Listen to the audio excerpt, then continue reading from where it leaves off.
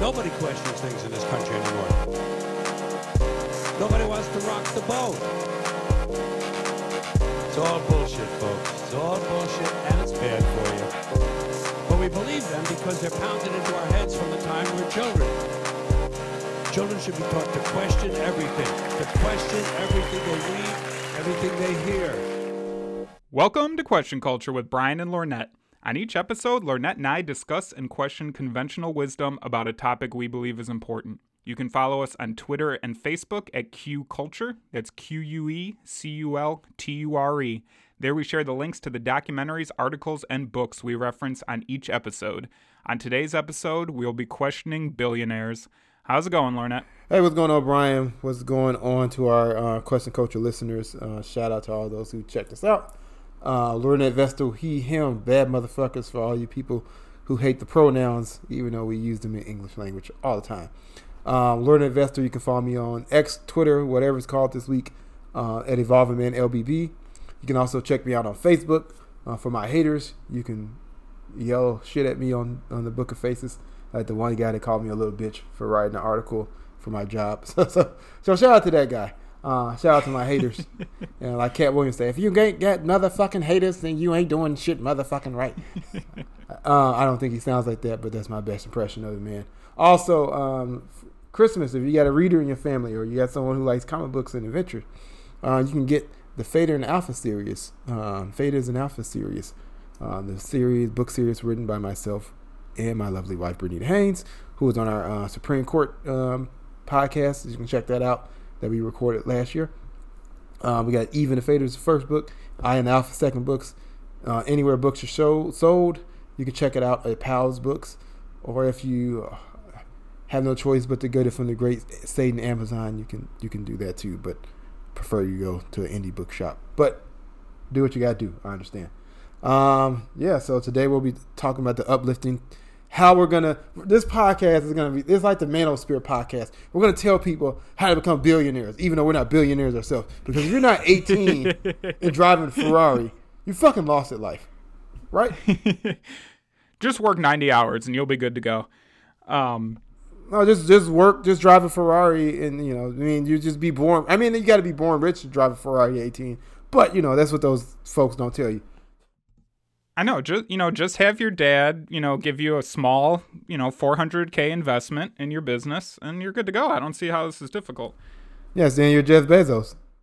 Yeah.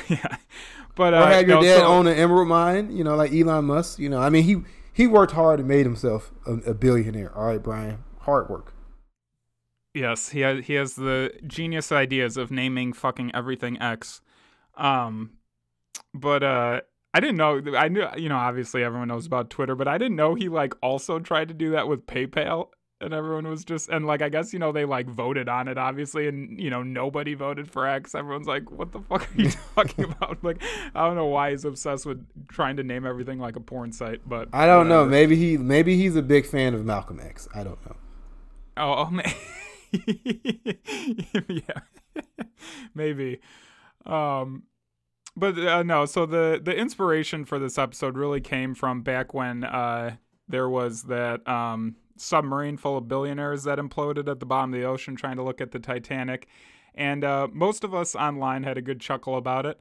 But I had two friends who, I think they were trying to show their empathy, and they were kind of distraught that we were all making fun of, people dying. And I kind of talked about the situation with them.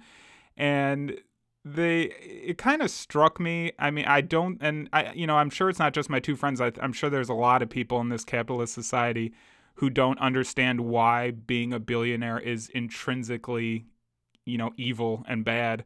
Because when I kind of talked about it, they're like, well, how do you know not all billionaires? Maybe some of them are bad, but no, all fucking billionaires are evil ass motherfuckers. And, with that topic, I'm sure since we have a pretty anti-capitalist podcast, I'm sure most of our listeners, a lot of this will be preaching to the choir. But I did want to do it just as kind of an overall encompassing why, people on the left say things like eat the rich and all billionaires are evil and things. So hopefully this episode will just be a good reference if, any of our listeners have had this experience where people don't, a lot of people just think billionaires are just someone who had a good idea and is good at business. So, we should all aspire to be billionaires. But hopefully this podcast will serve as an example of why Brian, I don't see a problem should be with a source having of a scorn. whole planet full of billionaires. We can all be billionaires. Once the revolution comes, we'll all be billionaires. We just got to work hard. And that's the problem with people. They don't want to work hard. They're lazy. Am I talking to Lornett or Milton Friedman? First off, I went to University of Chicago, and that man is a legend. Oh, that's right. He has a whole building dedicated to him because his economic ideas were spot on. You just don't understand economics. That's the problem right there, Brian. That's why economists get Nobel Prizes and sociologists get made fun of. All right. They write books about critical race theory and socialism, and no one reads them, while economists are winning Nobel Prizes because we come up with complex mathematical theories on making sure that rich people stay rich or get richer. I could say it's genius. But don't worry, a little bit of that will trickle down to you peasants, and then maybe you might get a few crumbs. All right, so I think we should start. We've mentioned this fact several times on the podcast, but I think it's worth pointing out how much a billion really fucking is, because that's not a number that our minds have evolved to comprehend. So the stat we always reference is that, try and put in perspective, is 1 million seconds is roughly 12 days. 1 billion seconds is roughly 32 years. So when we're, talking, when you're comprehending someone who's a billionaire, this isn't somebody who started a plumbing company and they were really good at what they did and it took off. Like, there's no way you can get to 1 billion doing something like that. And we're going to get into a lot of what I would consider immoral behavior, and we're going to share lots of examples, and billionaires have had to do all of these evil things to become billionaires. There's not just one of these examples that they can follow and become a billionaire. The math won't work out. You have to do all of these evil tactics to become a billionaire. And I also want to point out that what we're promoting on this podcast is creating structural change so that billionaires can't exist in the first place. I do understand that all human beings are products of our environment. So if I grew up in the situation that a lot of billionaires grew up in, I would be just like them, playing by the same rules, because it's really, they're playing a game that we're all playing. They just happen to be fortunate enough to be in the right circumstances and get lucky to where they can have the profit. And I wouldn't even fucking say lucky, because as we'll get into, you got to have a pretty sick, fucked up mind to become a billion in the first place. So I don't even want to be one from that perspective. But I just do want to promote, and I always promote this with the podcast, is there's no one person to blame or one thing to do to fix the problem. We could, all go out and kill, all the billionaires right now. But if we don't change the system at all, there will just be a new, person to step into that spot. So Brian, you have the CIA at our door now. Change. Yeah, the FBI is gonna come a knocking. I know. You guys said eat the rich, and you meant it. And after we eat the rich, we raid their fancy pantries and get their $50 ice cream. Shout out to Nancy Pelosi. That's something I wish too, is like people would stop focusing so much on politicians. Like they're the, people think of them, they're the heads of state, they're the leader of the free world. They're not. The billionaires control the fucking politicians. Politicians are spokespeople for billionaires, so that, every once in a while you get one of those loudmouth billionaires like Elon Musk. That's why we always focus on him. But for every Elon Musk, there's fucking 1,000 other billionaires who just remain in the shadows and govern the world from their boardrooms and their golf courses rather than being on TV talking shit. And they also pay off politicians of all stripes to do their fucking bidding. Mm-hmm. So, to start, what we kind of wanted to do is kind of go through the evolution of a business and explain how the kind of tactics that billionaires use to become billionaires, to kind of show examples of why they're immoral and evil. So, to start, I think we need to just start with, just starting a business, how that works, and how, the types of businesses that billionaires start and things like that. And so we're always taught this lesson that like, oh, Jeff Bezos and Bill Gates and who's the Apple guy? Steve Jobs. Steve Jobs. They all started in a garage, and they were, when in actuality, most of the billionaires in the world came from already well-off parents. Bill Gates' parents, his father was a partner in a law firm, Preston Gates and Ellis. His mother was on the board of directors for First Interstate Bank System and the United Way.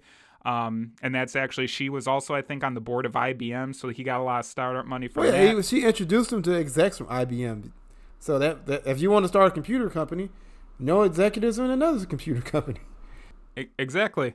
Elon, as Lornett mentioned, Elon Musk's dad owned an emerald mine in South Africa. His mom was a model. Jeff Bezos' parents invested $250K in Amazon, I think within like the first year the company started.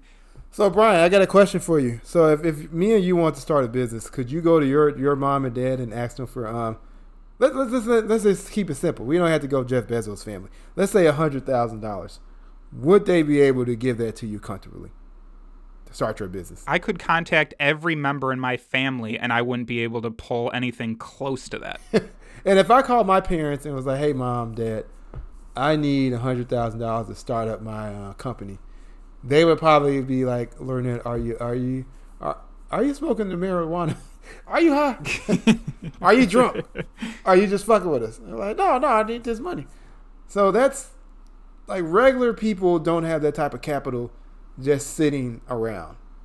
So it means that his family was extremely well off to even give him $250,000 to invest in his startup company, would become Amazon, which is the behemoth that it is today. And it's not just having the startup money, it's also having the connections. So that's another point, and is that most of these, most of these billionaires, they grew up in a culture of wealth where they know other wealthy people. And I actually found this interesting article in Forbes where it said, the title of it was, "More than 1/4 of America's 400 richest went to one of these 12 colleges." And let me guess, one of those colleges was Harvard. Yes. Harvard, Yale, Princeton. Dude, it's funny. You got him. Keep going. You got him so far. Stanford, University of Chicago, Emory, Elite. Did you say Yale? I said Yale. I said Yale and Princeton. Yeah. Yep, Cornell's on the list. UPenn. So it's not just that you have a lot of these people are given money as investments, but it's also being able to have the connections of other wealthy people to get that startup money. Like I said, I could contact all my friends, all my family. I went to fucking Northern Illinois University. I don't know fucking people like that. We're all, working to just get by from paycheck to paycheck. And not just having the connections, but then also having the free time to be, that you're well enough off to go find investors, because, a lot of yuppies will always say, well, just go find some investors. I don't know about you, but I'm fucking working 8-9 hours a day. Then I got to fucking take care of my house and, try and exercise so I don't die of a heart attack at 40.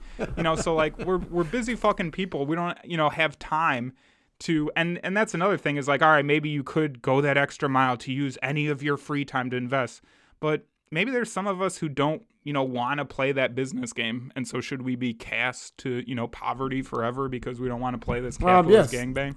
So. You know how, like the Republicans said in 2012, when they were like, we build it. I mean, they always say they build stuff because they're job creators and all that stuff. But it's actually the workers that build stuff. So I love the people who are like, oh, you commies, you're tweeting about socialism from your iPhone.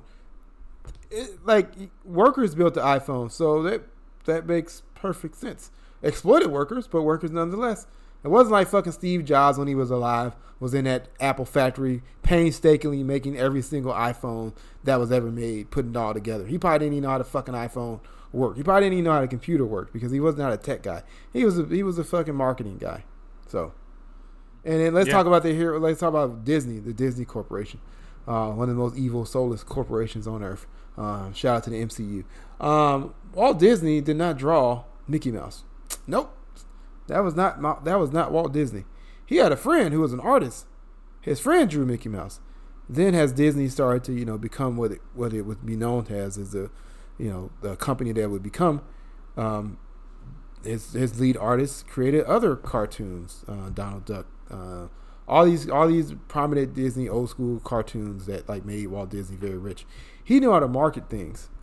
And his friend artists, when the company really got big and the artists were making these movies and stuff, and his friend who was an artist decided to like work with the other artists to unionize, and Walt Disney fired his friend and all the artists that wanted to unionize. so that's a great ally. So basically Walt Disney would not be the man he became, even though he was a racist asshole who was he was basically like horrible a horrible human being, which is funny because he crafted an image of being like a kid forever, but he was really like a terrible human being. But he he called it socialism. I dare my workers unionize, and like the fucking guy who helped him basically become who he made his money, he fired. So that shows how much an asshole he was. And he's from my hometown. He's from Chicago. And that's most billionaires. When you look into their story, you actually find out that they didn't come up with the idea. They usually just bought it or stole it from someone else. I mean, Elon Musk with Tesla is another example where he didn't start Tesla. That was already, they already had the patents for that and stuff, and he just bought it up. Just like Twitter. And he's so stupid, like he's messing up Twitter. And like it was already like the name was there. You send a tweet out, like it had all the branding that you needed. And he bought it and it's like, we're going to call it X. We're going to do all this stupid shit, and then they're going to just be spewing conspiracy theories on here and losing all my advertisers. So basically, the fucking stock of Twitter is going to go in the toilet, or X now, whatever the fuck he wants. I mean, it sounds like a porn site, like Brian said. But even porn sites have enough sense to be like, we're not going to call ourselves X-rated. We know we sell X-rated movies, but at least we'll come up with something clever like Pornhub or RedTube. Don't ask me how I know those things. How do you know about that, Lornett? I don't know. I did research for this podcast. It was research for this podcast. And we had a couple guests, I had to, research on them too. Respectfully, of course. Yes, respectfully. Well, that's another thing when you like read history is you find that when I don't know, we've kind of been taught that like ideas are like this one person had this idea and then shared it with the world and it exploded and spread. But when you actually look into patent history, you'll find that with most inventions, there are people who simultaneously come up with the same idea in different places. And then because of our, capitalist finance system, they then have to fight each other for who gets the patent so they can make the money off it. Well, the thing is, like with these billionaires, like, Elon Musk is a prime example. We beat up on him because he's like the flavor of the week. But there's other, billionaires in the past who portrayed themselves as like these hardworking, super smart geniuses. And then you mix that up with the Protestant work ethic that pervades Western civilization, especially based off the English society, British society, and America is the bastard child of the UK, and it's this Protestant work ethic. So they were really smart, they worked hard, really really hard, and that's why they became super successful billionaires. Not the fact that many of them didn't work hard and they had a leg up on the most 99% of people. And like a lot of their ideas, they either invested and took over that company, bought it out, or stole it flat out, or, took an idea from one of their colleagues and fired them, or, basically stepped over their corpse to claim the prize, which is all that money. Yeah, and I just wanted to emphasize that. So like the time kind of comes for these ideas. It's not that, this person who came up with this idea existed in a vacuum. They were products of their environment, and the environment was ready for whatever change happened. So that's why you see when people claim for patents that there's so many coming together at the same time. It's because they're out there. We're all existing together. We're social creatures. We're throwing ideas back and forth off each other, and there's vibes obviously we can all recognize and things. So it's just another case of this hyper individuality, this myth of capitalism with that like one person against everyone else, when really we're all cooperating and all these ideas are floating out there, and people who benefit off them were just happen to be like, you look at like something like Jeff Bezos with Amazon. It's like selling books but online. Whoa, what a crazy idea. No, he just happened to be living in a time where the internet was coming around. He was in the financial situation where he could start to do this online. and then it spreads from there. It's not like they're, crazy geniuses. And this was another article that we'll share that I found on Yahoo Finance, which I think was funny when I was looking up, because people always, when they, question, lefty ideology, oh, what are your sources on this? And, they're always questioning sources. Well, all these sources I have from these episodes are from financial institutions. Oh, yeah. When I was doing some research on this too, Brian, it was some articles that were really, honest and straightforward. But there were some, did you run into fluff piece articles basically being like, these billionaires aren't bad and they worked hard to get their money? Did you run across those articles? Oh, of course. Absolutely. Yeah, I ran across several articles like that. I'm like, what the fuck? So this one was from Yahoo Finance, and the title was "Billionaires Are Actually Less Intelligent Than Lower Paid People, New Study Shows," and it goes on to describe the comprehensive study conducted by researchers from the University of Sweden University of Sweden. I guess it was a bunch of different universities. University of Sweden, European University Institute in Italy, and University of Amsterdam in the Netherlands analyzed data from 59,400 men who took a military conscript test when they were young adults. The researchers then meticulously tracked their career trajectories, earnings, and job prestiges over the decades from when they were 35 until when they turned 45. The results showed a strong relationship between intelligence and earning potential until the figure exceeded 64,000 a year. Beyond this point, the correlation became almost negligible. At the highest pay scales, intelligence plateaued, suggesting other factors such as socioeconomic background, culture, personality traits, and luck became the more significant factors. So that makes sense, right? Up to 64K, obviously you need some basic, how to read, how to do math, some basic social skills to, get a middle-class income. That's why a lot of us had to go to college for our professions, right? But beyond that, it's all just about your circumstance and how lucky you are with, different situations you're in and things like that. It's not that you're some, billion. And I I just can't believe people who believe billionaires have to be hyper intelligent have to be people who never watch what billionaires do. Because when you actually watch them and read about what they do, they're fucking morons, just like the rest of us. Oh, yeah, and sometimes even bigger morons. They just have a large cushion. And it's this great thing in this country that we're sold this dream because we think one day we'll be all at the Met Gala hanging out with Donald Trump and Elon Musk and Rihanna and all the famous, celebrities and movie stars and sports athletes and stuff like that. And in reality, that's absolute fantasy for 99% of people.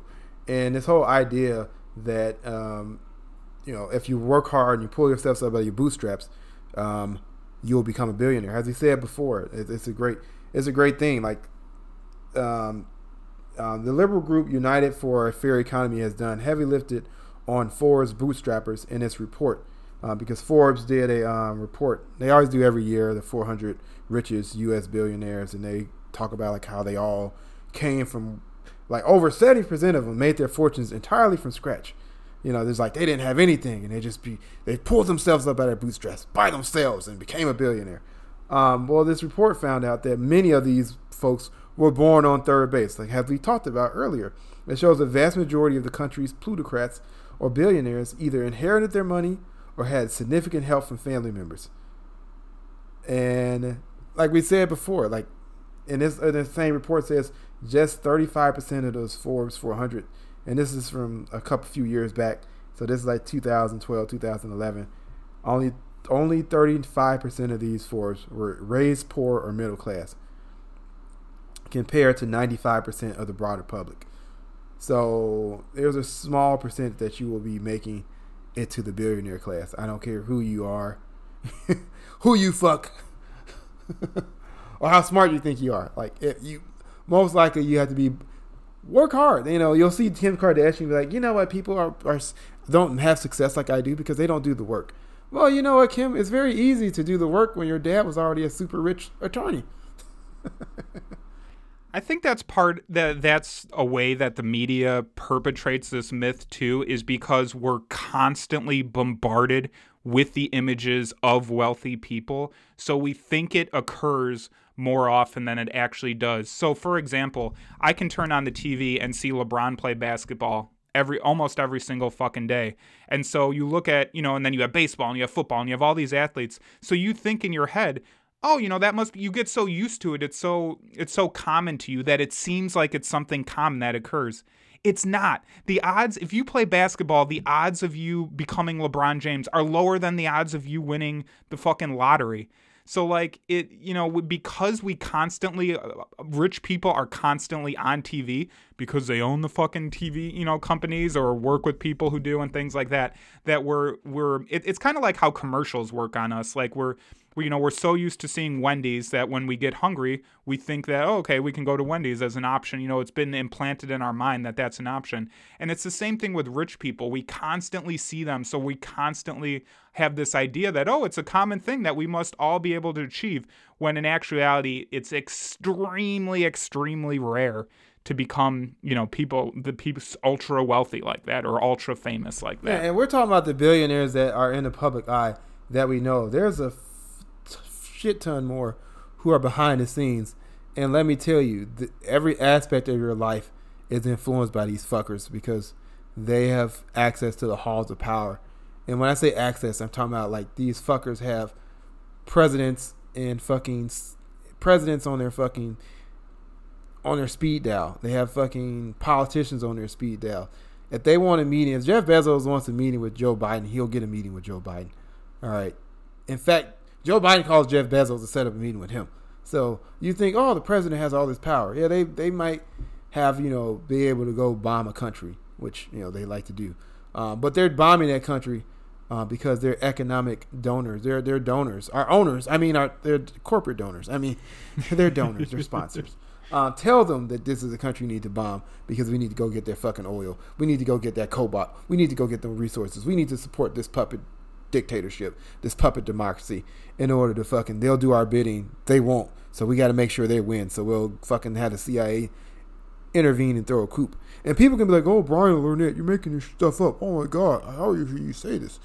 Where's your sources? You can go to Wikipedia. And people can be like, well, Wikipedia is not a great source. But it's general, open to the public as long as you have an internet connection. And you can go find this shit out. Just go look at CIA coups, and you can you see that Dole Fruit Company was responsible for a fucking overthrow in Latin America. So something as benign as fucking banana companies can be influential in the political arena. What do you think these tech CEOs and billionaires are fucking doing to get these precious metals that go into our cell phones and our computers? They are exploiting resources primarily from the global south. Okay, so let's say you got your startup money, you started a business, and let's say, it is a great, you got some new gizmo that the fucking public loves and they're selling like hotcakes, and so you're on your way. What do you do next? So just having a successful business is not enough to become a billionaire. Example, I just went back to my hometown for a little bit and went back to a mom and pop family owned pizza place. They've been there my entire life. Everybody in town loves them. High school, we would always go there. Everybody loves the pizza. They're not fucking billionaires. And there's a reason why. So when you have a successful business, things that you have to do to start extracting enough wealth to become a billionaire, the first thing is wage theft, underpaying your employees. So there's illegal versions of that. So that'd be denying meal breaks and bathroom breaks, which you see with Amazon making their truck drivers piss in cups and shit like that, cutting bathroom breaks, making illegal deductions for employees' pay, illegally making adjustments to employees' worked hours, overworking salaried employees who are exempt from OT. So you don't pay them overtime, but then you make them work overtime hours, making people work unpaid hours. And illegal wage theft is most common in industries where employees are paid in tips. So the restaurant industry, believe me, I worked in the service industry. Servers and bartenders are getting fucking screwed over left and right in that fucking industry. And just a little bit about that, Brian. So if you ever take yourself, for our listeners and people who will listen to this podcast, and even the folks who listen to this podcast just to hate on us, if you go to let's use Europe as an example. Finland. Finland is an example. I went to Finland in 2010. And one of the things that the locals was like there, my friend who's a dual citizen of the United States and Finland, so he's familiar with both cultures, and he was like, we don't need to tip any of the servers at this bar because they're paid a living wage, and you're not expected to tip them because the servers are paid a living wage. Well, you fast forward to here and move back to here across the pond, the United States of America, and one of the reasons why these servers and stuff like that rely on tips so much is because of their survival. Because the restaurant industry has lobbied local and federal government to keep the minimum wage for restaurant workers extremely low. And then just think about that, Brian. The minimum wage, like that's just like it's kind of like that Chris Rock joke. The minimum wage is basically like, I'm gonna pay you so little that the fucking government has to step in and be like, all right, buddy, this is about as low as you can go. Because if you go lower than that, then you're basically like it's slavery and exploiting people. So they have to make a federal minimum wage. And let's be clear about it. The federal minimum wage is shit. It hasn't been raised since 2009 when Bush was president. So that's about 15, 16 years ago. Once we get to 2024, so it's about to be 2024 soon. So that's the last time. So it's $7.50 if you work a full-time minimum wage job. That's fucking nothing. And like Chris Rock said, this business owner, this capitalist, this owner of this corporation is like, I'm going to pay you as little as possible that the law has to step in and be like, all right, buddy, stop. That's it. Can't pay him any lower. But if they could get away with it, they would. And we lived in a time like that called the Gilded Age before the Great Depression, where people worked 10, 12, 16-hour days and got paid pennies on the dollar. And the corporations laughed all the way to the bank. Shout out to JP Morgan Chase. Shout out to Carnegie. They ain't at the Carnegie Hall. Rockefeller, the captains of industry. They were the original monopoly owners. And this illegal wage theft is way, way, way more common than people think. Of course, naturally, since businesses own the media companies, they're not going to show you news of businesses screwing over their workers. But we'll share this study, which states that millions of workers are paid less than minimum wage at significant cost to taxpayers and state economies. The total wages stolen from workers due to minimum wage violations exceeds $15 billion each year, billion with a B. Workers suffering minimum wage violations are underpaid an average of $64 per week, which is nearly 1/4 of their weekly earnings. This means that victims who work year-round losing on average $3,300 per year and receiving only $10,500 in annual wages. So, when you're living to paycheck like so many of us are, that's, $64, that makes a big difference. That's, groceries and medical, shit that you had to buy and things like that. And so that's just the illegal wage theft, which is all too common. Then we have to think about just not paying your employees fairly, which is perfectly allowed in a capitalist system. And again, this is back to why I'm attacking the structure that allows it, because it's perfectly legal, no matter how profitable the company is, for a company could be making billions of dollars in profit like McDonald's and then pay their fucking employees minimum wage while the CEO is making $30-40 million a year. How the fuck is that moral? How is that fair? I know it's legal, but slavery was also legal at a time. So it's that's the type of criminality, I would call it criminality, evilness that exists but isn't even, touched on, is just, and think about it this way. If you were on an island, let's say, you had 20 people get stranded on an island, and then you all, started having to work together to build different things, collect food. What if there was somebody who just, took 90%, just ate all the fucking food that everyone else gathered? You would collectively get together and kill that motherfucker. Well, guess what? The Earth is a fucking island in space, and we're all fucking here together, on this trip together, on this spaceship Earth together. So we do have to work together to get these things done. And a billionaire is just a fucking leech. All these business owners and you know what?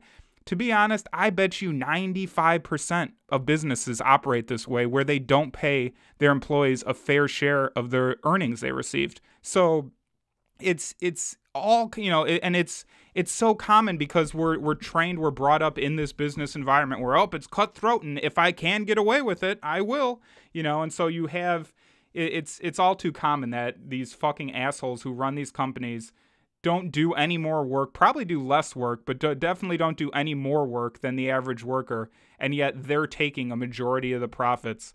And that's another thing. I mean, let's be honest. There's no way Jeff Bezos is working 100 billion Brian, times harder than they work a billion times harder than me and you put together. And the problem is, you're buying that Starbucks coffee. You went on a fucking vacation. See, you need to save every penny and just work hard. They get up at 5:30 in the morning and they meditate and they read the paper, and then at 10 o'clock they go to the office after a round of golf, and then they're really working hard in their boardroom, and then they got to go smooth some politicians and stuff like that, some other famous people, get their brand out there. They're working very hard. They are the faces of those companies, and it's really hard to fly in a private plane. All right, you got to go to the airport, and you don't have to go through security and all that stuff because you got a special interest where you can just get on your private jet and fly anywhere you want to. But that's hard. It's tough. They work hard. All right, so we have step one of becoming a billionaire is having rich friends or family members and good connections that you can invest in. Then you buy up or merge or steal some good idea. Then you underplay your employees, both in legal and illegal ways. And then the next step is to get around any kind of regulation. So we have, so-called democratic governments where we institute things like the Environmental Protection Act, where, we as a community, a country, as citizens decided, it'd probably be best if we don't allow companies to poison our water, poison our air. But as a business owner, your main goal is short-term profit. Your shareholders need to see that money going up each individual quarter. So you don't want to be dealing with pesky regulations that the government hands out. So you find different legal and illegal ways to skirt those regulations. And we'll share a cool site. It was, I think this was actually posted by the UN. And it was ways that companies try and get around environmental protection regulations. And they list many different ways. There's being purposely vague or nonspecific about companies' operations and materials used, applying intentionally misleading labels such as green or eco-friendly, which do not have standard definitions and can be easily misinterpreted, implying that a minor improvement has some major impact on promoting a product that meets minimum regulatory requirements is significantly better than the standard, emphasizing a single environmental attribute while ignoring other impacts, claiming to avoid illegal or non-standard practice that are irrelevant to the product, communicating the sustainable attributes of a product in isolation of brand activities. So, and this is most apparent in the food industry and agriculture industry, where, you'll see on, eggs or some product that you buy, where like, oh, this is free range chickens. Well, when you look at the free range, it's a warehouse where chickens live, billions packed in together and never get to see the light of day. But hey, they're roaming around freely. And it's not just, environmental regulations. You see this on Wall Street all the time where they'll do some illegal bullshit to skirt some kind of regulation.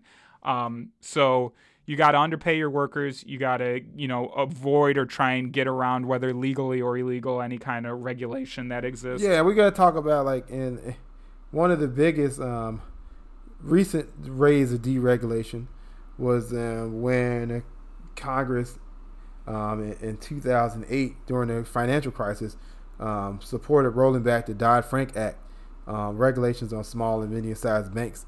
So, and also Clinton's deregulation of the banks and removing the antitrust laws, and also FCC laws with the radio companies, and that allowed like if you play the regular radio, you'll fucking hear the same songs and shit like that, the top 40 playlists and all that shit, because Clear Channel and a couple other companies came aboard when deregulation happened. They bought up all the competition and pushed the other competition out, and then they became monopolies. Just like the banks, they pushed out the smaller banks, the community banks. Big banks took over. They could do whatever they wanted to because they had less oversight. And it's this argument that regulation is bad for the economy. And there's billionaires love to push this, and they're lobbying Congress to do this because it's bad for you. Like it stops business. But in fact, it protects the consumer. It protects the fucking environment, like we talked about earlier. And also, it can be healthy for competition because regulations and laws and rules allow other businesses to thrive, smaller businesses, mom and pop businesses, where they can't just be completely pushed out by some big conglomerate. So like that pizza place you talked about, Brian, if you deregulate things to the point where the corporation can do everything, Pizza Hut can come and buy out that mom and pop pizza place and be like, no, it's ours now. And Pizza Hut has far billions of dollars compared to that mom and pop store that's in Schaumburg versus a store, a restaurant chain that's global. Like I've had fucking Pizza Hut in goddamn South America and Europe, so it's everywhere. We saw some in Jamaica we were laughing about. Yeah, like or McDonald's. So it's like, come on now, like a mom and pop burger store can't go up against a corporate monster like fucking McDonald's. So you have to have some checks and balances. Exactly. And so and also, we brought up underpaying your workers, but we forgot to mention, let's say you can't, and not only, so what if you live in a country where the government requires you to pay, workers a living wage? Well, we don't want to do that. So what we'll do is we'll send manufacturing to other countries, to other countries that don't have as good human rights laws on the books, so that we can subjugate them even more. And that's why it was so funny to me when Trump was becoming president. He's like, I'm going to stop all these companies from leaving the United States. No, the fuck you are not, because these companies that are paying you to become president are the very ones that are shipping their manufacturing overseas. There's no way you're going to bring the jobs back, because it doesn't make, you're a big businessman, then that businesses play this capitalist game where they need to produce things as cheaply as fucking possible. So why am I going to make the product here in America where I have to pay God forbid, I have to pay the employee $8 or whatever the fuck it is, when I can, send it to Mexico or, Southeast Asia and pay them pennies. And again, that goes back to why we want to change the structural nature, because companies shouldn't be allowed to do that. Yeah, and there's a recent example of that, Brian. Personally, I knew the neighborhood I live in Atlanta is called Sylvan Hills. And when we first moved here in 2017, right across the street, when I say right across the street, I can look out my window and see it. It used to be a factory there. They made Nabisco products. So part of the year, our neighborhood at that time, it would smell like vanilla extract. So it was a pleasant smell. And I was like, I could buy stuff from Nabisco, because I'm like, this shit is literally being made right down the street. And they had other North American in the United States and Canada distribution centers. And 2020 happened, the pandemic happened. We won't get into the essential workers in a minute, but the people decided to unionize, and I even saw them doing walkouts and stuff and starting to unionize. And lo and behold, on Democracy Now! And a couple other news sites, I heard that Nabisco was shutting down their North American operations. Several of them, including out on the Northeast and here in the Southeast. And it was the factory right down the street from me that does no longer exist because they knocked it down a couple of years ago. But they closed down the factory. Obviously, all those workers lost their jobs, and they tore it down. All because those workers were probably unionizing for a fair wage to support themselves and their families.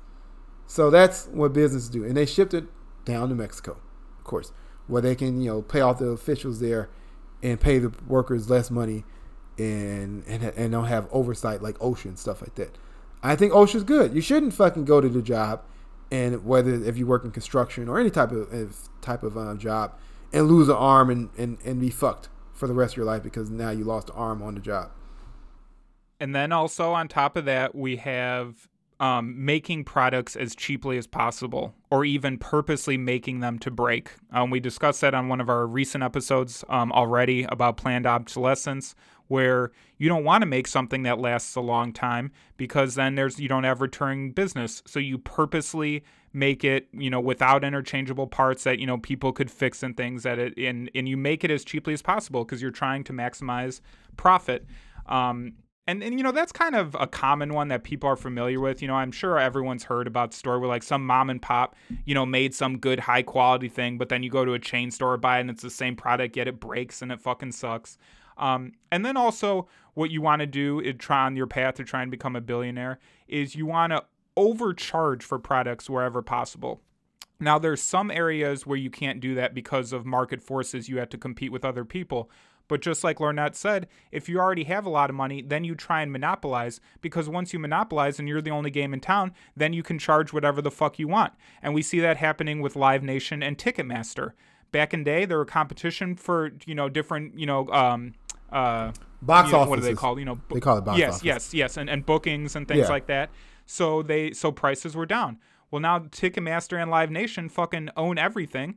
So they're the only game in town, so they charge whatever the fuck they want. It was so crazy in the early 2000s, like are almost 20 years ago, Brian. A concert I would go to, and I'm talking about seeing like some major stars, like A-list musical talents and like, stand-up comedians and stuff like that.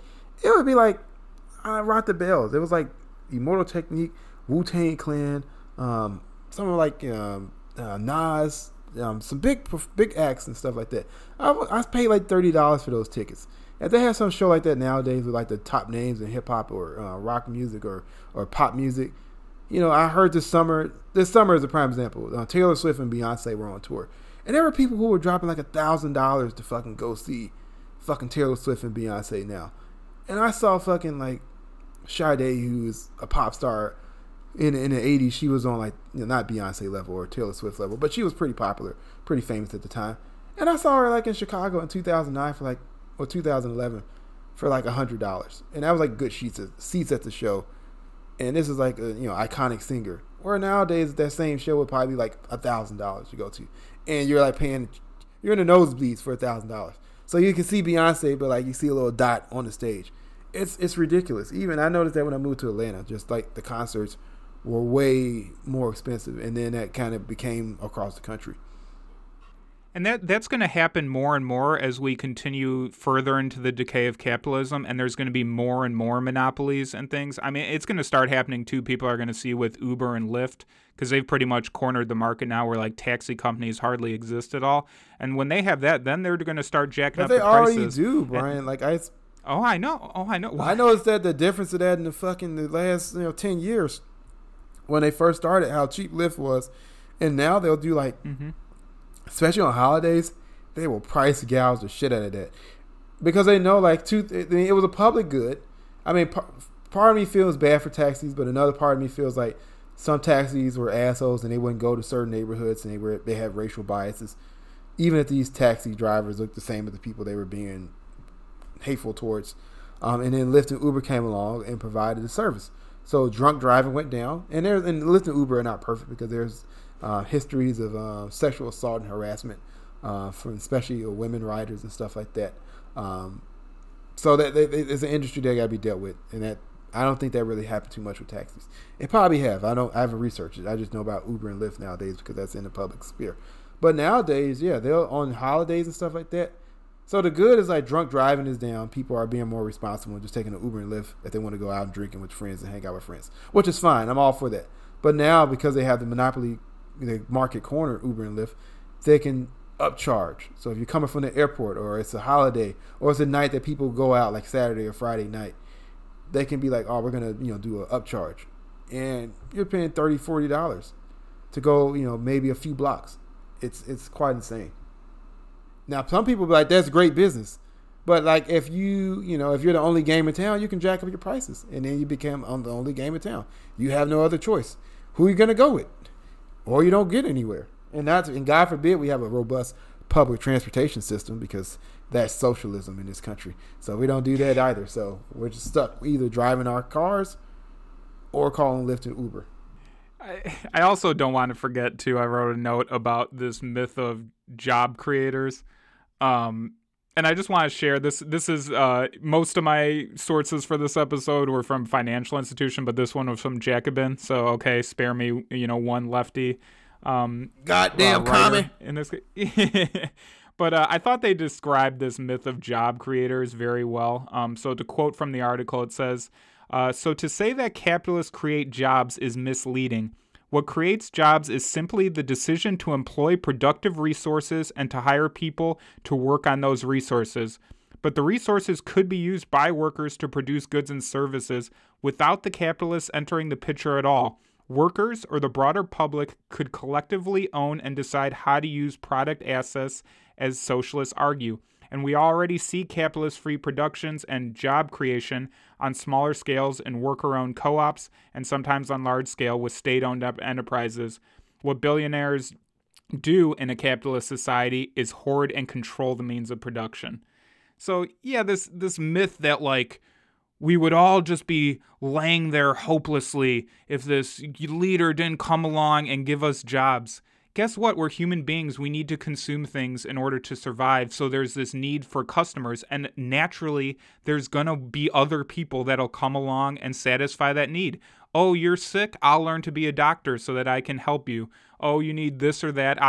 There's this natural, since we're social creatures, we naturally feed and play off each other's needs and wants. So to act like there's some, sent from God job creators. Well, that's the whole Anne Ryan effect. Her ridiculous, poorly written novels where like if all the billionaires just left the country, everything would go to chaos. I'm like, no, actually, they can all go to space. Let them go to fucking Mars. I'm freeze up there.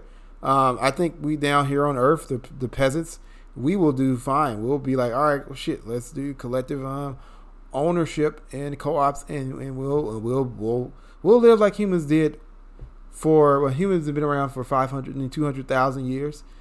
Capitalism has only been around as we know it. Capitalism as we know it, about maybe give or take 500 years. So that means about almost 200,000 years. Human civilization and societies got along fine without some rich person owning all these resources and paying their workers pennies and being called a genius and a job creator because like I employ millions of people even though I pay them slave wages. Shout out to Walmart. Shout out to Amazon.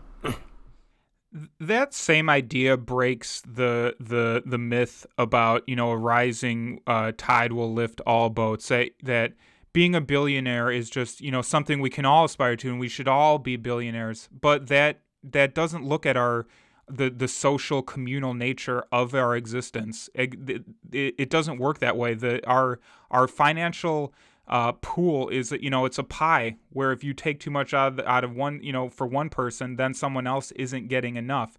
If everyone was billionaires, there wouldn't be any workers. Like by being a billionaire, that implies that there has to be some low-paid worker that's doing the work for you. If there wasn't, if you were paying equally, then you wouldn't have this person with that exorbitant amount of wealth.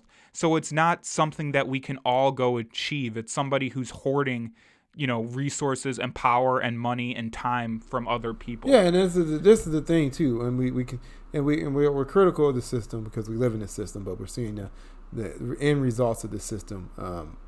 Someone I'm 40 years old, and I was born in the era that Ronald Reagan became president, and under his presidency, that's when we saw a lot of deregulation and these lies about the job creators, and then we got to get government. We got to get government out of the your daily life. Even though these same Republicans are like, we need to deregulate business, definitely loves to be up in women's business when they decide to. If they want to have a baby or not. Oh, yeah, they're all up in your business then. That should just be between the woman and who she procreated. And let's be honest, not even the father of that potential child. It's up to her. She's got to carry that for 9 months, or they have to carry it for the baby for 9 months. So it should be their decision whether to keep it or not. And women has different reasons why they get abortions, and that's to be a decision. But these same people like, we need to deregulate business. We need to get government out of there. Are all in people's business, or like gay marriage. Like, oh, we can't let them be. If they get married, everything goes to shit. So they're in people's business all the fucking time. These so-called conservatives. But going back to we were talking about trickle-down economics and deregulation, but we also need to talk about the fact that the workers are the most essential part of any corporation or business. Like if you don't have workers, you can't sell your shit. You can't get your products out. No one's making your products. So I said earlier, like you have the capitalist arguments or the libertarian arguments, like, oh, you're. They'll be like, Brian Lornett, you're all talking about this socialism stuff from your fancy Apple computers and stuff like that. Well, that was capitalism that made that computer. No, it was workers that made this laptop that I'm on right now. It's workers that made this microphone that I'm talking to. It's workers who made my car. It's workers who built my fucking house. So the problem is we need the workers. We saw that during fucking the pandemic at the height of COVID. essential workers kept the fucking nation run. They may not run America, but they make America run. So the people who are most important to society, that keep society functioning, are some of the people who are, looked down upon or paid like scraps. But yet these folks are essential. Unless you want to start learning how to grow your own food and slaughter your own chickens if you want some meat, then it comes to essential fucking workers. And I'll share a couple articles. I don't really want to spend too much time on it just because I think the idea is so fucking laughable. I can't believe that people let the idea be pushed on them. But this idea of trickle-down economics, it's laughable. It doesn't happen. I'll share, this was in Business Insider. There was a huge 20-year global study which completely demolishes the myth of trickle-down and shows that rich are taking most of their gains from themselves. And the evidence is there in the math. The richest 1% grab nearly 2/3 of all new wealth, worth $42 trillion since 2020, almost twice as much money as the bottom 99% of the world's population. And that's one of the examples where it sometimes it sucks to be right, because I remember when we did our episode about the pandemic way long ago, I remember one of our main messages was that capitalists always use crises to power grab and money grab, and it's came to fruition. And so sucks to be right sometimes. But okay, so you got a successful business, you're underpaying your employees, you're making cheap, shitty products, then you start monopolizing and you buy up smaller businesses with your extra wealth that you have because you are underpaying your workers. So then you buy up those mom and pop shops, and then once everything's bought up and you have a monopoly, you raise prices. And then another successful tactic of monopolies is they come up with different, so there's a parent company that owns all these different businesses. They keep unique individual business names so that you think you think there's competition and you think you have options when really you're buying this from the same company. And this is no more apparent than anywhere, this is the most apparent at a place like a grocery store. We'll share a cool picture map that I found, but it shows all these different products that you'll see at the grocery store. They all have different names and logos and shit, but when you get down to it, it's like 3 or 4 companies that own all this shit, and they're putting fucking corn syrup in goddamn everything. So you buy, when you monopolize, you want people to think they have options. So you create this false reality where people think they're buying from different things, but in reality, all the money's going to you. Let me quote, and this is from CNN, not a leftist, or this is a very mainstream corporate-owned media conglomerate news organization. But the strength of monopolies in oligarchies?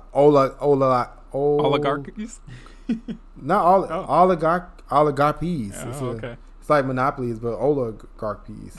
Where a few corporations, God darn it. Sorry, a pop-up came up. I'm trying to put it down. All right, here we go. All right, the strength of monopolies, where a few corporations can rule the industry, has come at the expense of smaller businesses and entrepreneurs. They muscled out of competition. And now the result of monopoly's extractive business model, the rest of the economy must battle the pandemic from the point of weakness. For the U.S. economy to recover from COVID-19, we must fight monopoly power. So many corporate giants like Facebook, Amazon, and Google have attained their dominant positions through years in large part of anti-competitive acquisitions and conduct that violates antitrust laws, not purely by competing-based merit. So this is the thing. So even like these capitalists will always be like, oh, it's about competition and competition.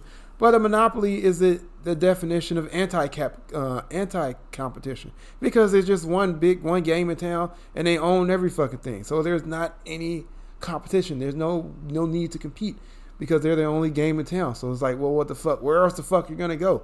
So we can have the shittiest service, but if you only can go to Lowe's or Home Depot to get your home supplies and shit like that, well, they can have shitty ass service, but like, where else you're gonna go?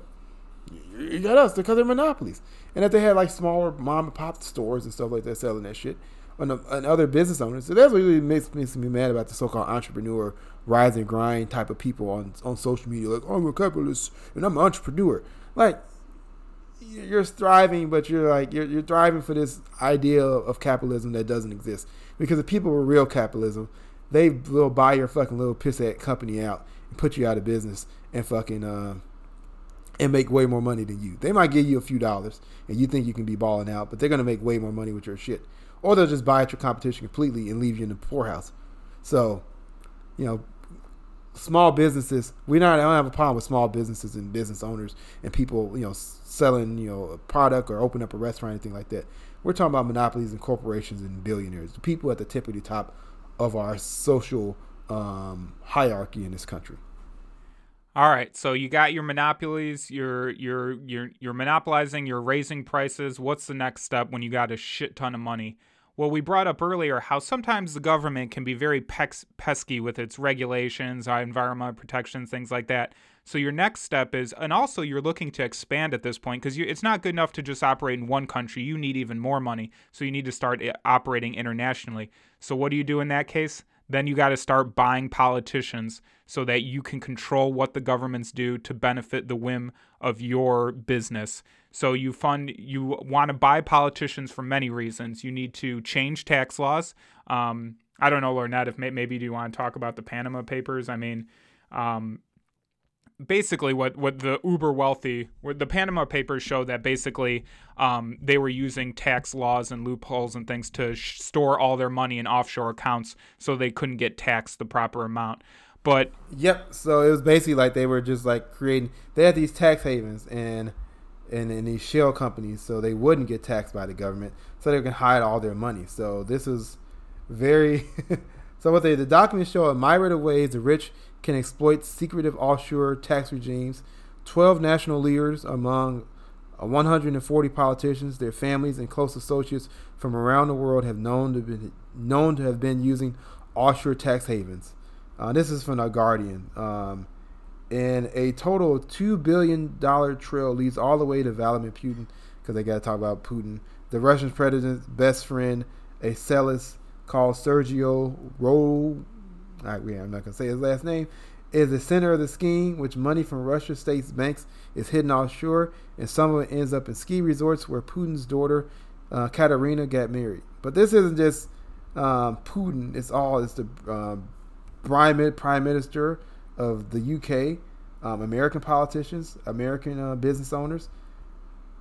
And some of the tax havens are Bahamas, British Virgin Islands, Panama, Seychelles in Africa, and countries such as the United States, Switzerland, the United Kingdom, Hong Kong. All their rich people kind of hide their money in these places. And this all, like I said again, the economy is a pie. So them hiding all this money should be money that we are taxing so that we can use on things to fund our schools, our roads, our healthcare, that they're denying us because they're trying to keep it so that they can buy a fourth fucking yacht for their fucking great grandchild.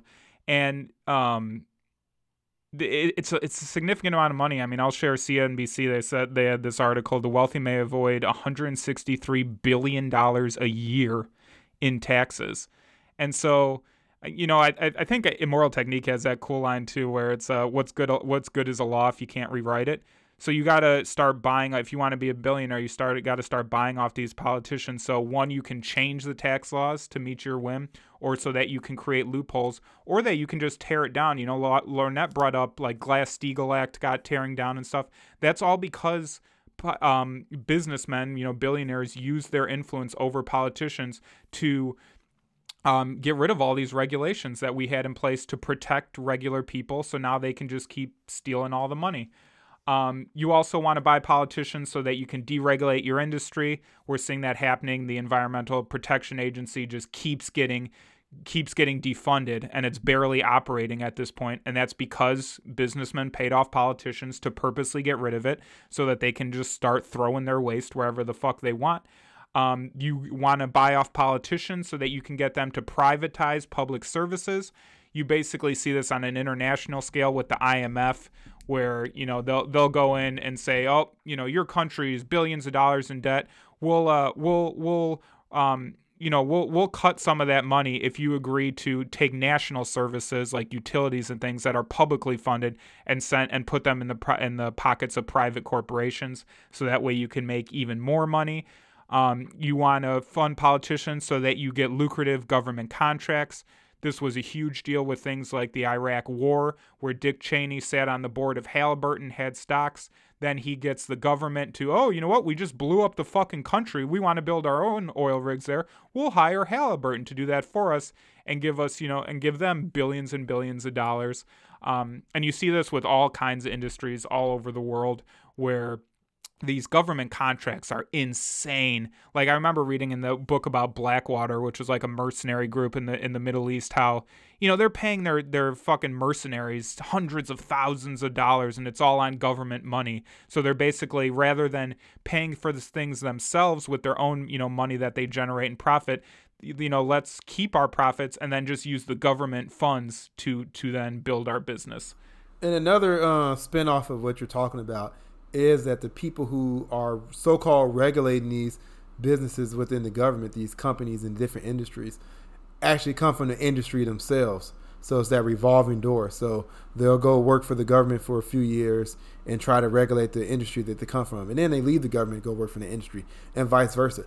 The biggest prime example, and we're going to beat up on Joe Biden because the Democrats, the media portrays them as the good guys, and they're really not. But the current defense secretary used to work for Raytheon Industries. And Raytheon Industries, for the people who don't know, is a weapons contractor.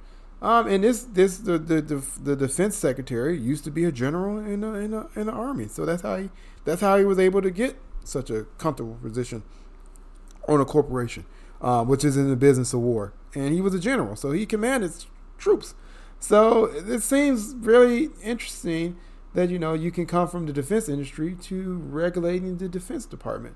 And people are like, well, they have knowledge of that. But I'm like, you should not be in charge of regulating the industry if you're going to work for that industry, or you come to work for that industry. Because guess what? When this administration, if Biden loses in this year coming up in 2024, or if he wins somehow and he leaves office in 2028, if we still have an America at that time, that guy will probably go back and work for Raytheon, and I'm pretty sure he still has shares in Raytheon.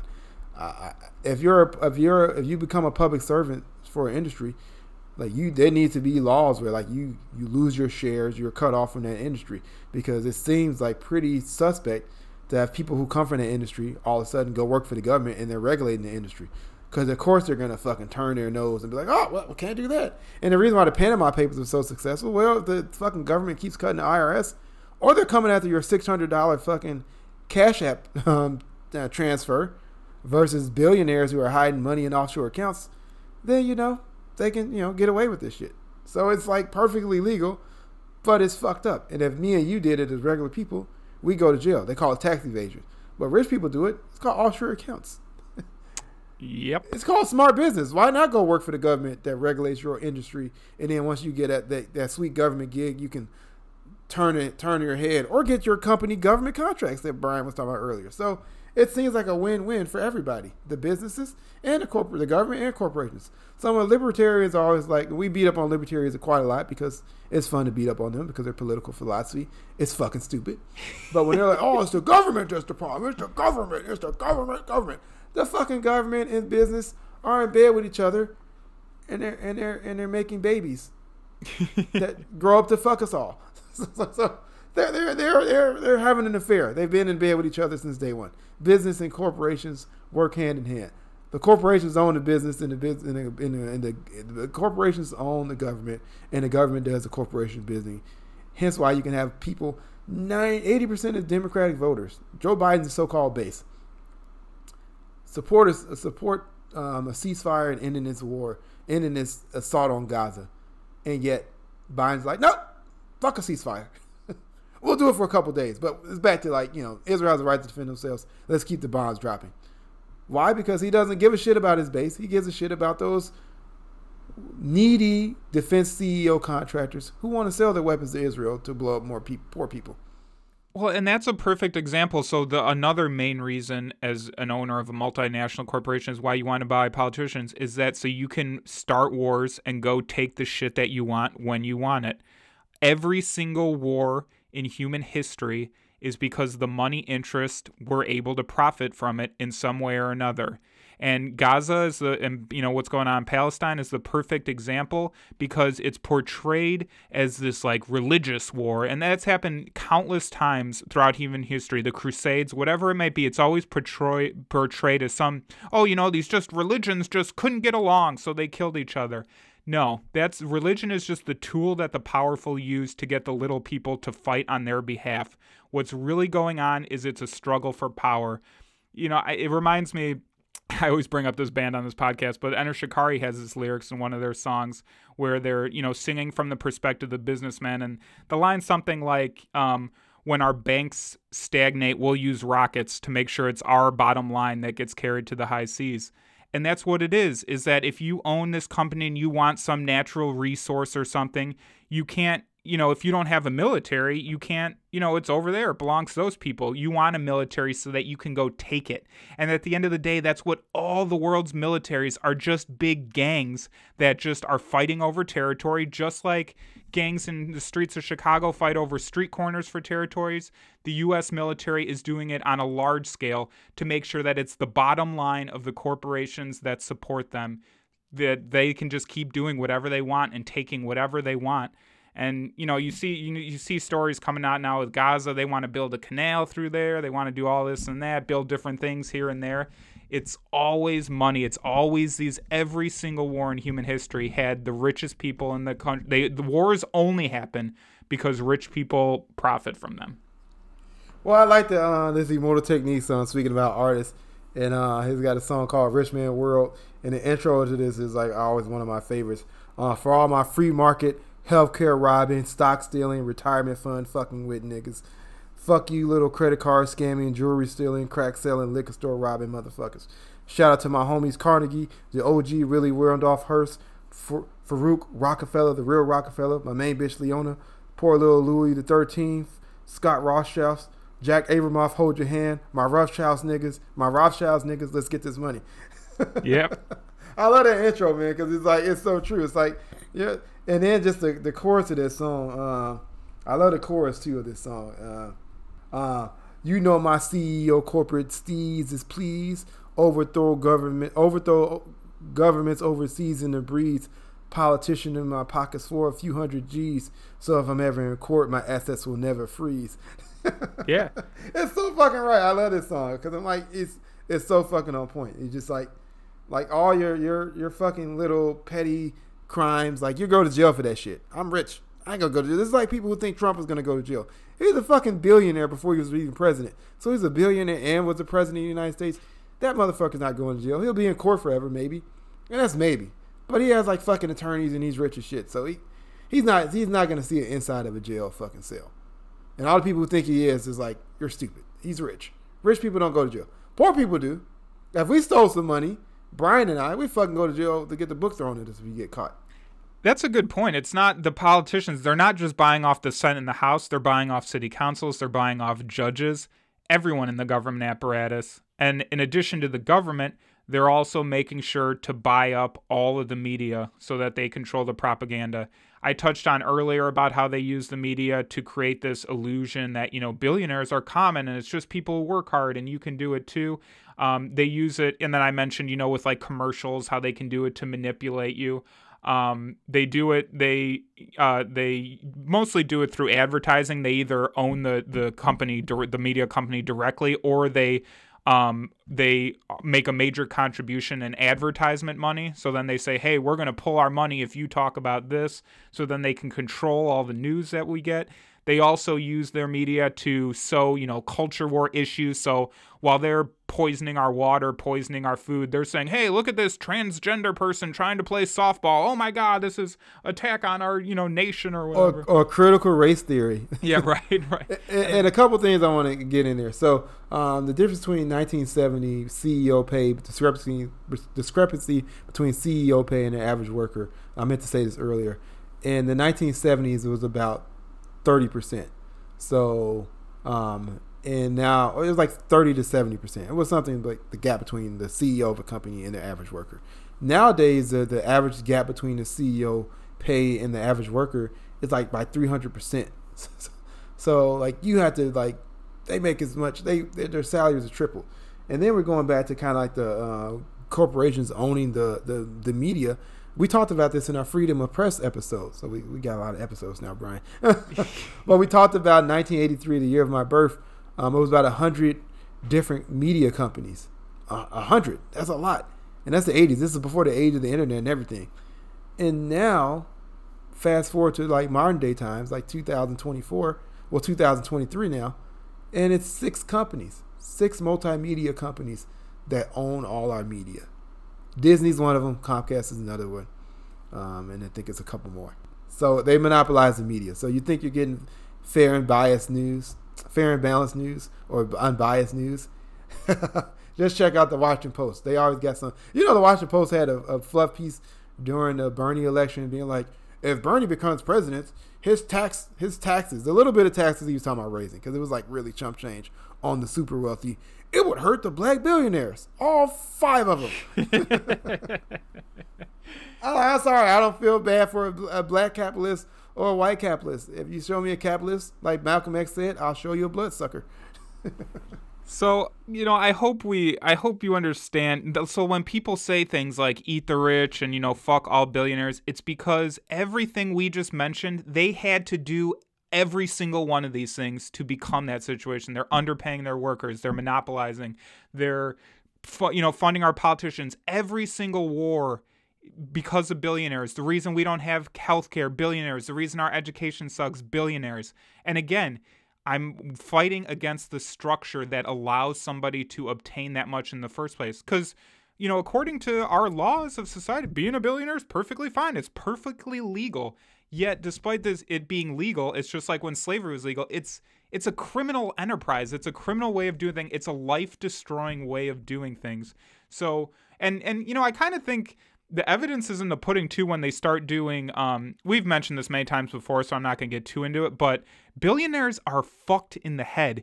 They've done studies where, the richer you get over 100K, you have trouble recognizing emotions and trouble reading people's, mannerisms and things, that you literally start to lose your connection to other human beings. Ultra wealthy have extreme rates of narcissism and being psychos and shit. And it's because you have to not give a shit about your fellow human being and only consider yourself to even get in that position in the first place. So that's, why we say eat the rich. Fuck these people. They're destroying our lives. They're literally the source of everything that's wrong with us. And it's not them as individuals. It's the system that allows them to get created in the first place. Yeah, because a system like this that we currently have allows someone like Jeffrey Epstein, who was able to get away with what he did for so long. This motherfucker was trafficking children. Mm-hmm. And the funny thing is, like, they made that court trial. This is how the media, evil the media is and stuff like that. So, like, the Johnny Depp Amber Heard trial, that was like public, consumption. Look at this, these rich people who are beefing with each other and stuff like that. And not to say that what Johnny Depp, how he treated her, was like pretty fucked up. And if we want to say that lady's crazy, it's because Johnny Depp was fucking abusive to her and drove her to that point. So, personally, I think they were both crazy. Yeah, but I think Johnny Depp kind of made whatever crazy she had, like, amplified it. But anyway, I digress. He's got more money than her. Well, yeah, and he's a man, and he's been in Hollywood far longer than she has, so he has more power in that aspect. But that whole aspect, that whole trial was put on TV for public consumption. But Epstein, and then the Ghislaine Maxwell, I think that's how you say her name, or Ghislaine Maxwell. Who gives a fuck? She's a little fucking maniac. Yeah, but anyway, they made that closed to the public. Yep. Why? Because she could have implicated all these rich and powerful people. People in our government, people in these CEO boards, because fucking Bill Gates was hanging out with that motherfucker. Wasn't Elon hanging out with that motherfucker? Trump was. Yeah. Bill Clinton was. Fucking Hillary Clinton has pictures with him. Fucking Harvey Weinstein was hanging out with. Hillary Clinton was hanging out with Harvey Weinstein. You think she didn't know he was fucking all these people literally and figuratively while he was fucking over Miramax films and shit like that? Of course. It's a big club and you ain't in it. Yeah, like George Carlin said, it's a big club and you ain't in it. So, like, that's the problem with these fuckers. Like, and then also on top of that, they're billionaires are the real welfare queens. So ever since we talk about Reagan, he's the one led to this deregulation and saying, but the government's not the solution, it's the problem. And that's the funny thing coming from Reagan. So I'm like, why the fuck are you the president then? Why not fucking be an actor? Why didn't he just stay a shitty actor or go run some company and go sell guns or some shit? Because it's the same hustle. We love business, and we're gonna get in the government, and we're gonna deregulate the business, and you're gonna pay us under the table, and we're gonna make you look good. So when we retire from our public service jobs as civil servants, because that's what the president and all these politicians and people who work for the government is supposed to be, but yet they somehow always end up getting real wealthy. Like Obama, when he ran for president, he made a good salary. He was upper middle class, but now he's basically a fucking billionaire. How the fuck do you go from just being regular upper class to like being a billionaire after being the president for 8 years? I wonder why.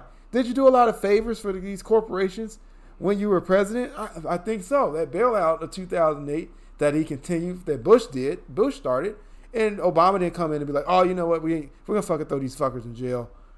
We're going to bail out the people. Like Iceland did. No, he bailed out the corporations. Yeah, like Iceland did. So people are like, oh, we can't do that. There's socialism. Iceland did that. Mm-hmm. But we can't do that? Fucking little ass Iceland? Maybe because they actually care about their people. And our country does not care about the regular everyday people. And then was there anything else you wanted to add before we get into solutions?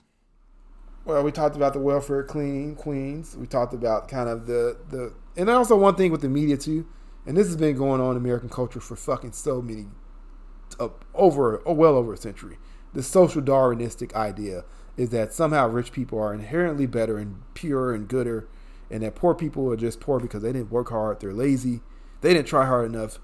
But it's people who are rich are just, this whole idea that the rich are good and the poor are bad is ingrained in our culture, and it's been that way. And it's also that the rich people own the media, they can paint themselves as saints. So it's kind of like going back to my brother Malcolm said back in the 60s, is if you watch the news long enough, they'll have you loving the people you're supposed to hate and hating the people you're supposed to love.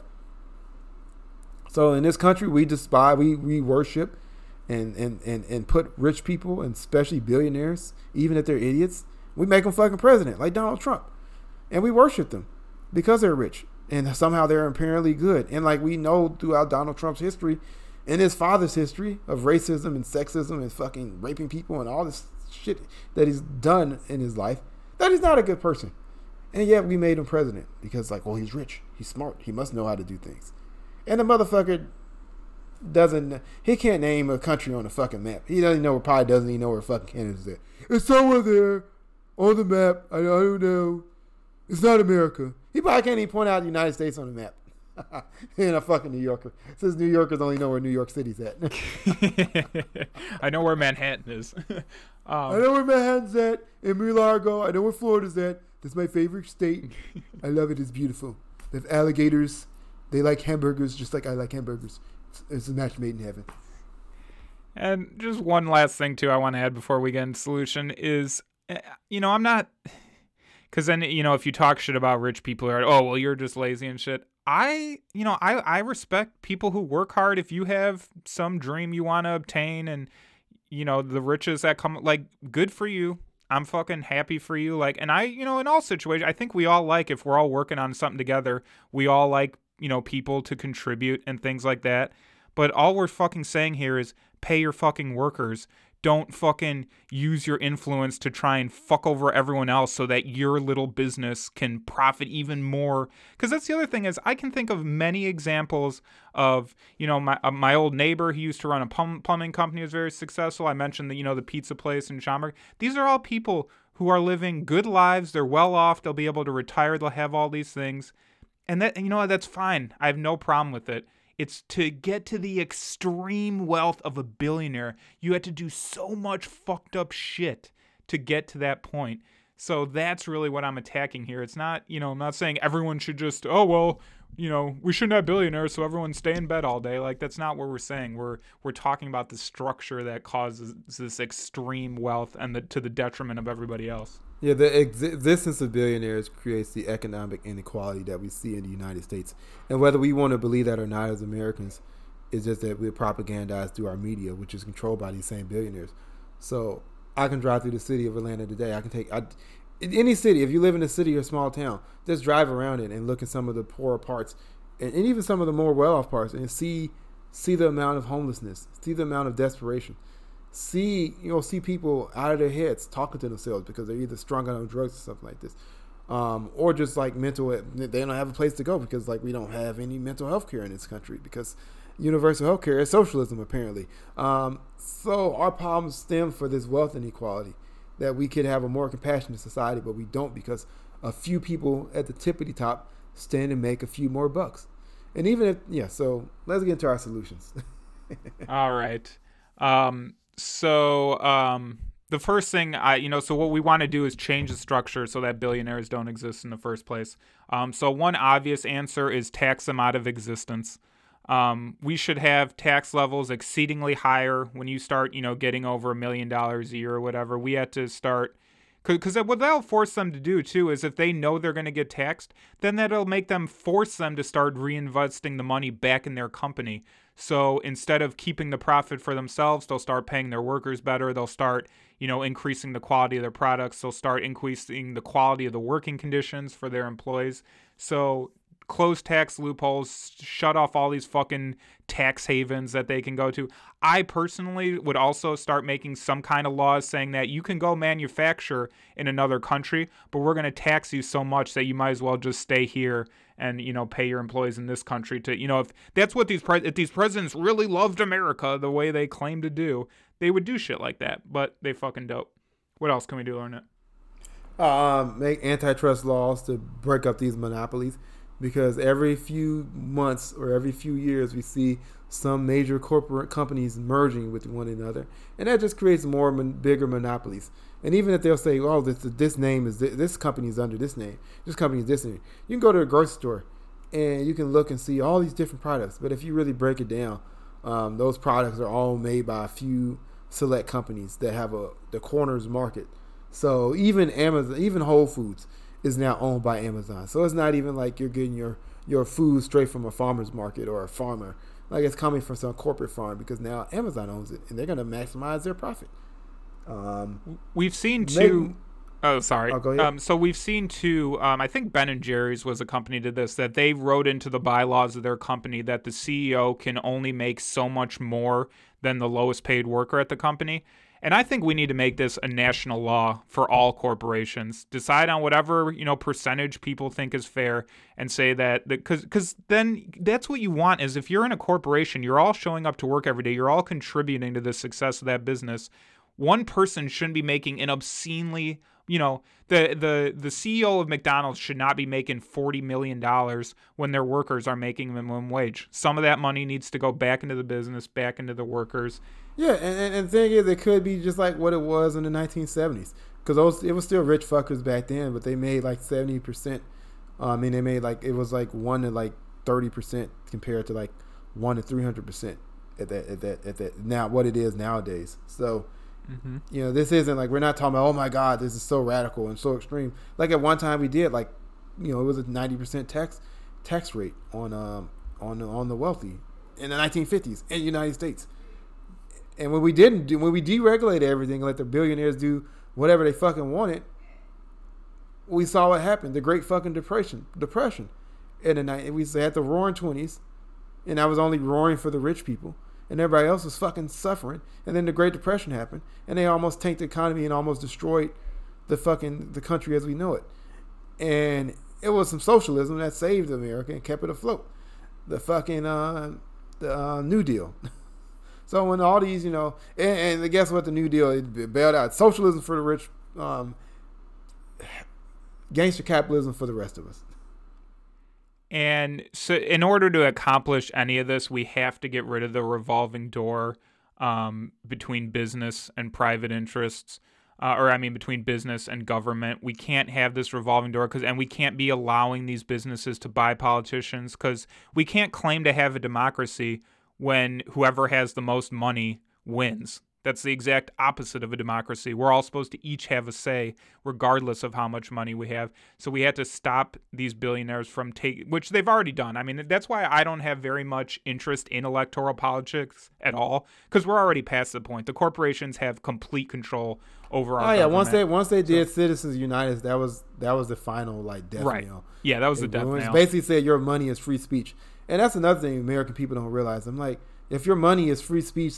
So someone who's a billionaire compared to like you who has a regular job, even if you're like a doctor or a lawyer and you might make six figures, you still don't have enough money. You don't still have as much money as a fucking billionaire. Like a billionaire, like he can buy you 1,000,000 times over and still have fucking change left over for all his family and for like his whole entire community and still have a fucking few billion left over. So we're not even talking about like so-called successful, well-off upper middle class people or middle class people. We're talking about like billionaire class, and if their money is free speech, then the reason why they want more money is because they get more power, and more power means they have more sway over our national interests, and it should be fucking illegal. Like, I have no problem with people lobbying the government. That's what a democracy is supposed to be. The problem is if your money is free speech, you don't need to lobby the government because you have billions of dollars. You can just like donate to their campaigns and buy them off, like that Mortal Technique lyric said. I got your favorite I bought your favorite politician off for a few hundred G's. I'll support your campaign, but quid pro quo, motherfucker. I did something for you do something for me. Let me privatize this water in this community and then poison it. And I'll make all the money and you'll deal with all the consequences. Shout out to Flint, Michigan, and there's lots of Flint, Michigans throughout the entire nation. And then obviously there's a lot these if we can't wrestle back control of our government, then we have to resort to civil disobedience, direct action. We need to hurt these business. The only language these businessmen understand is money. So we need to start costing them money via boycotts, direct actions. I love what I'm seeing with the Palestine protests, how they're starting to form blockades where they're trying to ship weapons over to Israel. So they're going to the ports, stopping these ships from leaving. That's fucking awesome. Like more some more of these shit stocks like that, of these please. companies that are investing in Israel are going down, like Starbucks and McDonald's and stuff like that, because people are like, I'm not going to go there out of solidarity with the people of Gaza and Palestine. The boycotts work, and it's hard because nowadays with monopolies, sometimes if you're just a working class, Joe, you ain't got no choice but to go to Walmart. Like, that's probably the only place you can go get groceries from. So we're not like shaming people and things like that. But we can come for the motherfuckers who run these corporations and companies and make all this money and invest their money in horrible things like war and death. Don't bail out corporations. So this is a funny thing about so-called capitalism. If you talk to one of these libertarian types or one of these people who say they're capitalists, they always like, it's about competition and the free market and that, if you winners and losers. And it seems like every time companies and corporations fuck up, they get bailouts. But if I as a regular citizen fuck up, I'm stuck with these fucking student loans. And then I'll be told, well, you shouldn't have fucking took them out. And you basically pump into a little kid's head that they got to go to college to be successful, or maybe what they want to do because they want to be an engineer or a doctor or a lawyer requires them to go to fucking school and get an advanced degree because that's what they want. They want to be a fucking scientist, but they don't come from a lot of money, so they take out a student loan. And then 18, your frontal cortex is still developing. And like I said, I was an idiot at 18, but I shouldn't have to pay for those mistakes. And also, school shouldn't cost that much, and it shouldn't be student loans. Education should be for the benefit of all. Not just like people with money. And that's what is slowly but surely becoming. And then also we need to strict regulations. I got an article from Chicago Booth Business School, which is not a liberal institution at all, the University of Chicago. But it's a great article I will share on our social media. It's called Why Less Regulation Isn't necessarily better. So hard to believe that Booth School would be like, maybe regulations do have some saying. So this isn't, like I said, like Brian said with his other articles and stuff we'll share. This isn't from like super left-wing leftist sites. This is like coming from the horse's mouth, CNBC, Chicago Booth School, Forbes, saying that, yeah, there's some flaws in our system that we love to, hold is holier than thou. And I think so. We just listed a bunch of technical things that we can do, but I also think we need to start changing our culture and how we view and think about wealth, rather than thinking of these uber billionaires as something to or something that we're trying to be. That instead we look at, when we see a billionaire, we should look at them in disgust. When we see a huge mansion sitting, and then we look and walk past a homeless person, that should disgust us. When we see somebody with a Lamborghini, instead of being, oh, wow, oh my God, you must have a good job. Wow, you're so attractive. How? We should be like, that's fucking disgusting that you would blow all this money on a silly fucking toy when we have people starving in the streets. We need to remember, we are not going to be billionaires. The odds of you winning that lottery are extremely slim. Extremely slim. And so instead of, glorifying them, looking up to them, we should look at them like we look at any other kind of hoarder. If you walk into a hoarder's house and you see them piled with all this junk everywhere, it disgusts you. You think something's wrong with them mentally. That's true of billionaires. To hoard that much wealth and power at the expense of everyone else, that's a sickness. They're a sick person. We should look at it that way. It's the only area where if you hoard money, then it's, oh, we look up to you, rather than looking at you with disgust. And we need to start changing about that, our culture, and thinking more communally and cooperation. Our whole society is so out of whack. Both cooperation and competition are part of human nature. It's whatever the environment reinforces. And we have swung so far into competition. We need to start getting back the other way and figuring out ways to work together and to cooperate. Because if we continue down this path of letting a few assholes ruin the fucking lives of everybody, we're running out of time, because now we got the added, we always had war and genocide and things like that. Now we're adding on environmental collapse, which will really end all of us. So yeah, and right at the time when they want to deregulate the EPA regulations, want to get rid of more of those in the age of climate change, because they need more oil to drill and all that stuff. And then also we need to change our mindset and realize that none of this whole rags to riches story that we are sold in the United States, in fact, study after study has shown that this generation, I guess starting with millennials, that will do worse than our parents did. The average average medium cost of a house nowadays is $450,000. In 1990, it was about $160,000. That's a huge, huge, huge gap. And who can afford $400,000 home? My home didn't cost $400,000, but that's what they cost right now. So even to get a house, not to mention that there's no rent control, so rent prices are out of pocket. Housing costs are out of pocket, and you wonder why you see a large amount of people living in the street or living in their cars or couch surfing, because cost of living is going up. And the craziest thing is human beings are the only animals that pay to live on the planet that we come from.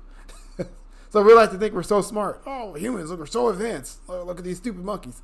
And look at us, we're so advanced. We got our corporations and our spaceships, and yet we're letting millions of people starve and die in the middle of the street because, well, they weren't born rich, Jack, and I got mine. Or I might be one day a rich, so I don't give a shit about those poor people. One day I'll be rich. I just gotta work hard. And even if you do work hard, 99% of you will never be a billionaire. Very few Oprah Winfreys in the world. Because it's mathematically not possible for there to be more than a few because of how our system's set up. So exactly. All right, you want to get into quotes? Yep. So no one knows who really said this. It's usually attributed to John Steinbeck, but he probably didn't say it. But someone said this: socialism never took root in America because the poor see themselves not as an exploited proletarian, but as a temporarily embarrassed millionaire. All right. And well, as I like to do, I have three because I like to stockpile for when I forget for other episodes. So the first one is a tweet from Existential Comms is the name of the Twitter handle. And they said, What's funny about rich people complaining that poor people don't work and are a drain on society is that every rich person does negative work. That is, it takes far more work to accommodate their life and their labor than their labor could possibly produce. They are the real drains on society. And then the other quote I saw in the book I read, The Devil's Chessboard, which is about the CIA. And there was a quote in there that was actually from a novel called A Coffin with Demetrios. And it's about someone getting assassinated for political means. And the quote goes, "My dear friend, Demetrios would have nothing to do with the actual shooting. No, his kind never risk their skins like that. They stay on the fringe of the plot. They are the professionals, the entrepreneurs, the links between the businessmen and the politicians who desire the end but are afraid of the means, and the fanatics and the idealists who are prepared to die for their convictions. The important thing to know about an assassination is not who fired the shot, but who paid for the bullet." And I think that applies to all aspects of our society. You know, individual people get blamed for these things, but really it's a structure and the ultra wealthy create and rule over us. And then final quote, just wanted to end on some humor. I initially saw this because my buddy Derek shared it, but he said that he found it from you, Lornett. So whatever, regardless, the original tweet was from El Ron Mexico is the handle. And he said, being a fan of a billionaire must feel like walking around a casino you don't own and hooting and hollering like a badass every time the house wins, licking the urinals, calling the trash cans sir. So I just fucking love that. Thought that was fucking hilarious. Because, yeah, it's weird. Like, worshiping billionaires, you're just like a weird little, peon. It's such a, I don't know, it's such cringy like fucking behavior. The online, like, worship of Elon Musk. I've seen people I've known, and then, like, I stumbled upon Facebook groups where, like, Elon Musk is like Iron Man. I'm like, no, he's fucking not. He hasn't made a super suit to fight crime. And this motherfucker hasn't even sent one rocket to fucking Mars yet.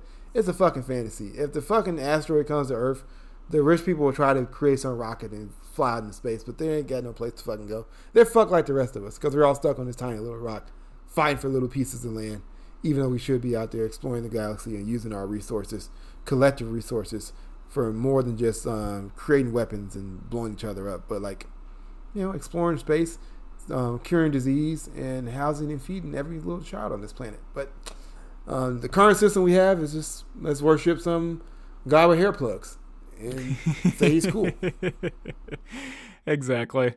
So hopefully we did a decent job of explaining why the very act of being a billionaire means you're a fucking evil asshole. Feel free to, hopefully share this if you have some friends, relatives like that in your life. Hopefully this will be a good little, hopefully we listed good examples for why billionaires, we should show them derision, not, admire them. So just play it at the Christmas parties at your jobs. Especially you people who work in corporations. Especially for my motherfuckers who work at Goldman Sachs. Play all our fucking episodes there, especially the ones where we're talking shit about capitalism. Oh, man. So thank you again, everyone, for listening. Please don't forget to follow us on Twitter and Facebook at Q Culture, QUE Culture. There we share information that we talk about on the podcast. And if we ever forget something, we've mentioned, we really just kind of do it at request because we get busy and we don't want to post every fucking article we looked up. But so if we ever forget anything, feel free to reach out to us. We'll share the article or book or whatever we were talking about. But definitely check us out on our social media. You can check out Lornett's blog, The Evolving Man Project, too, where he talks about topics from question culture and some other things as well. If you enjoy the podcast, please share it, like it, give it a review. We don't really do any kind of advertising or marketing or anything like that, so we're all word of mouth, so we'd appreciate any help we can get in that respect. Thanks again for listening, and remember to question everything. Everything.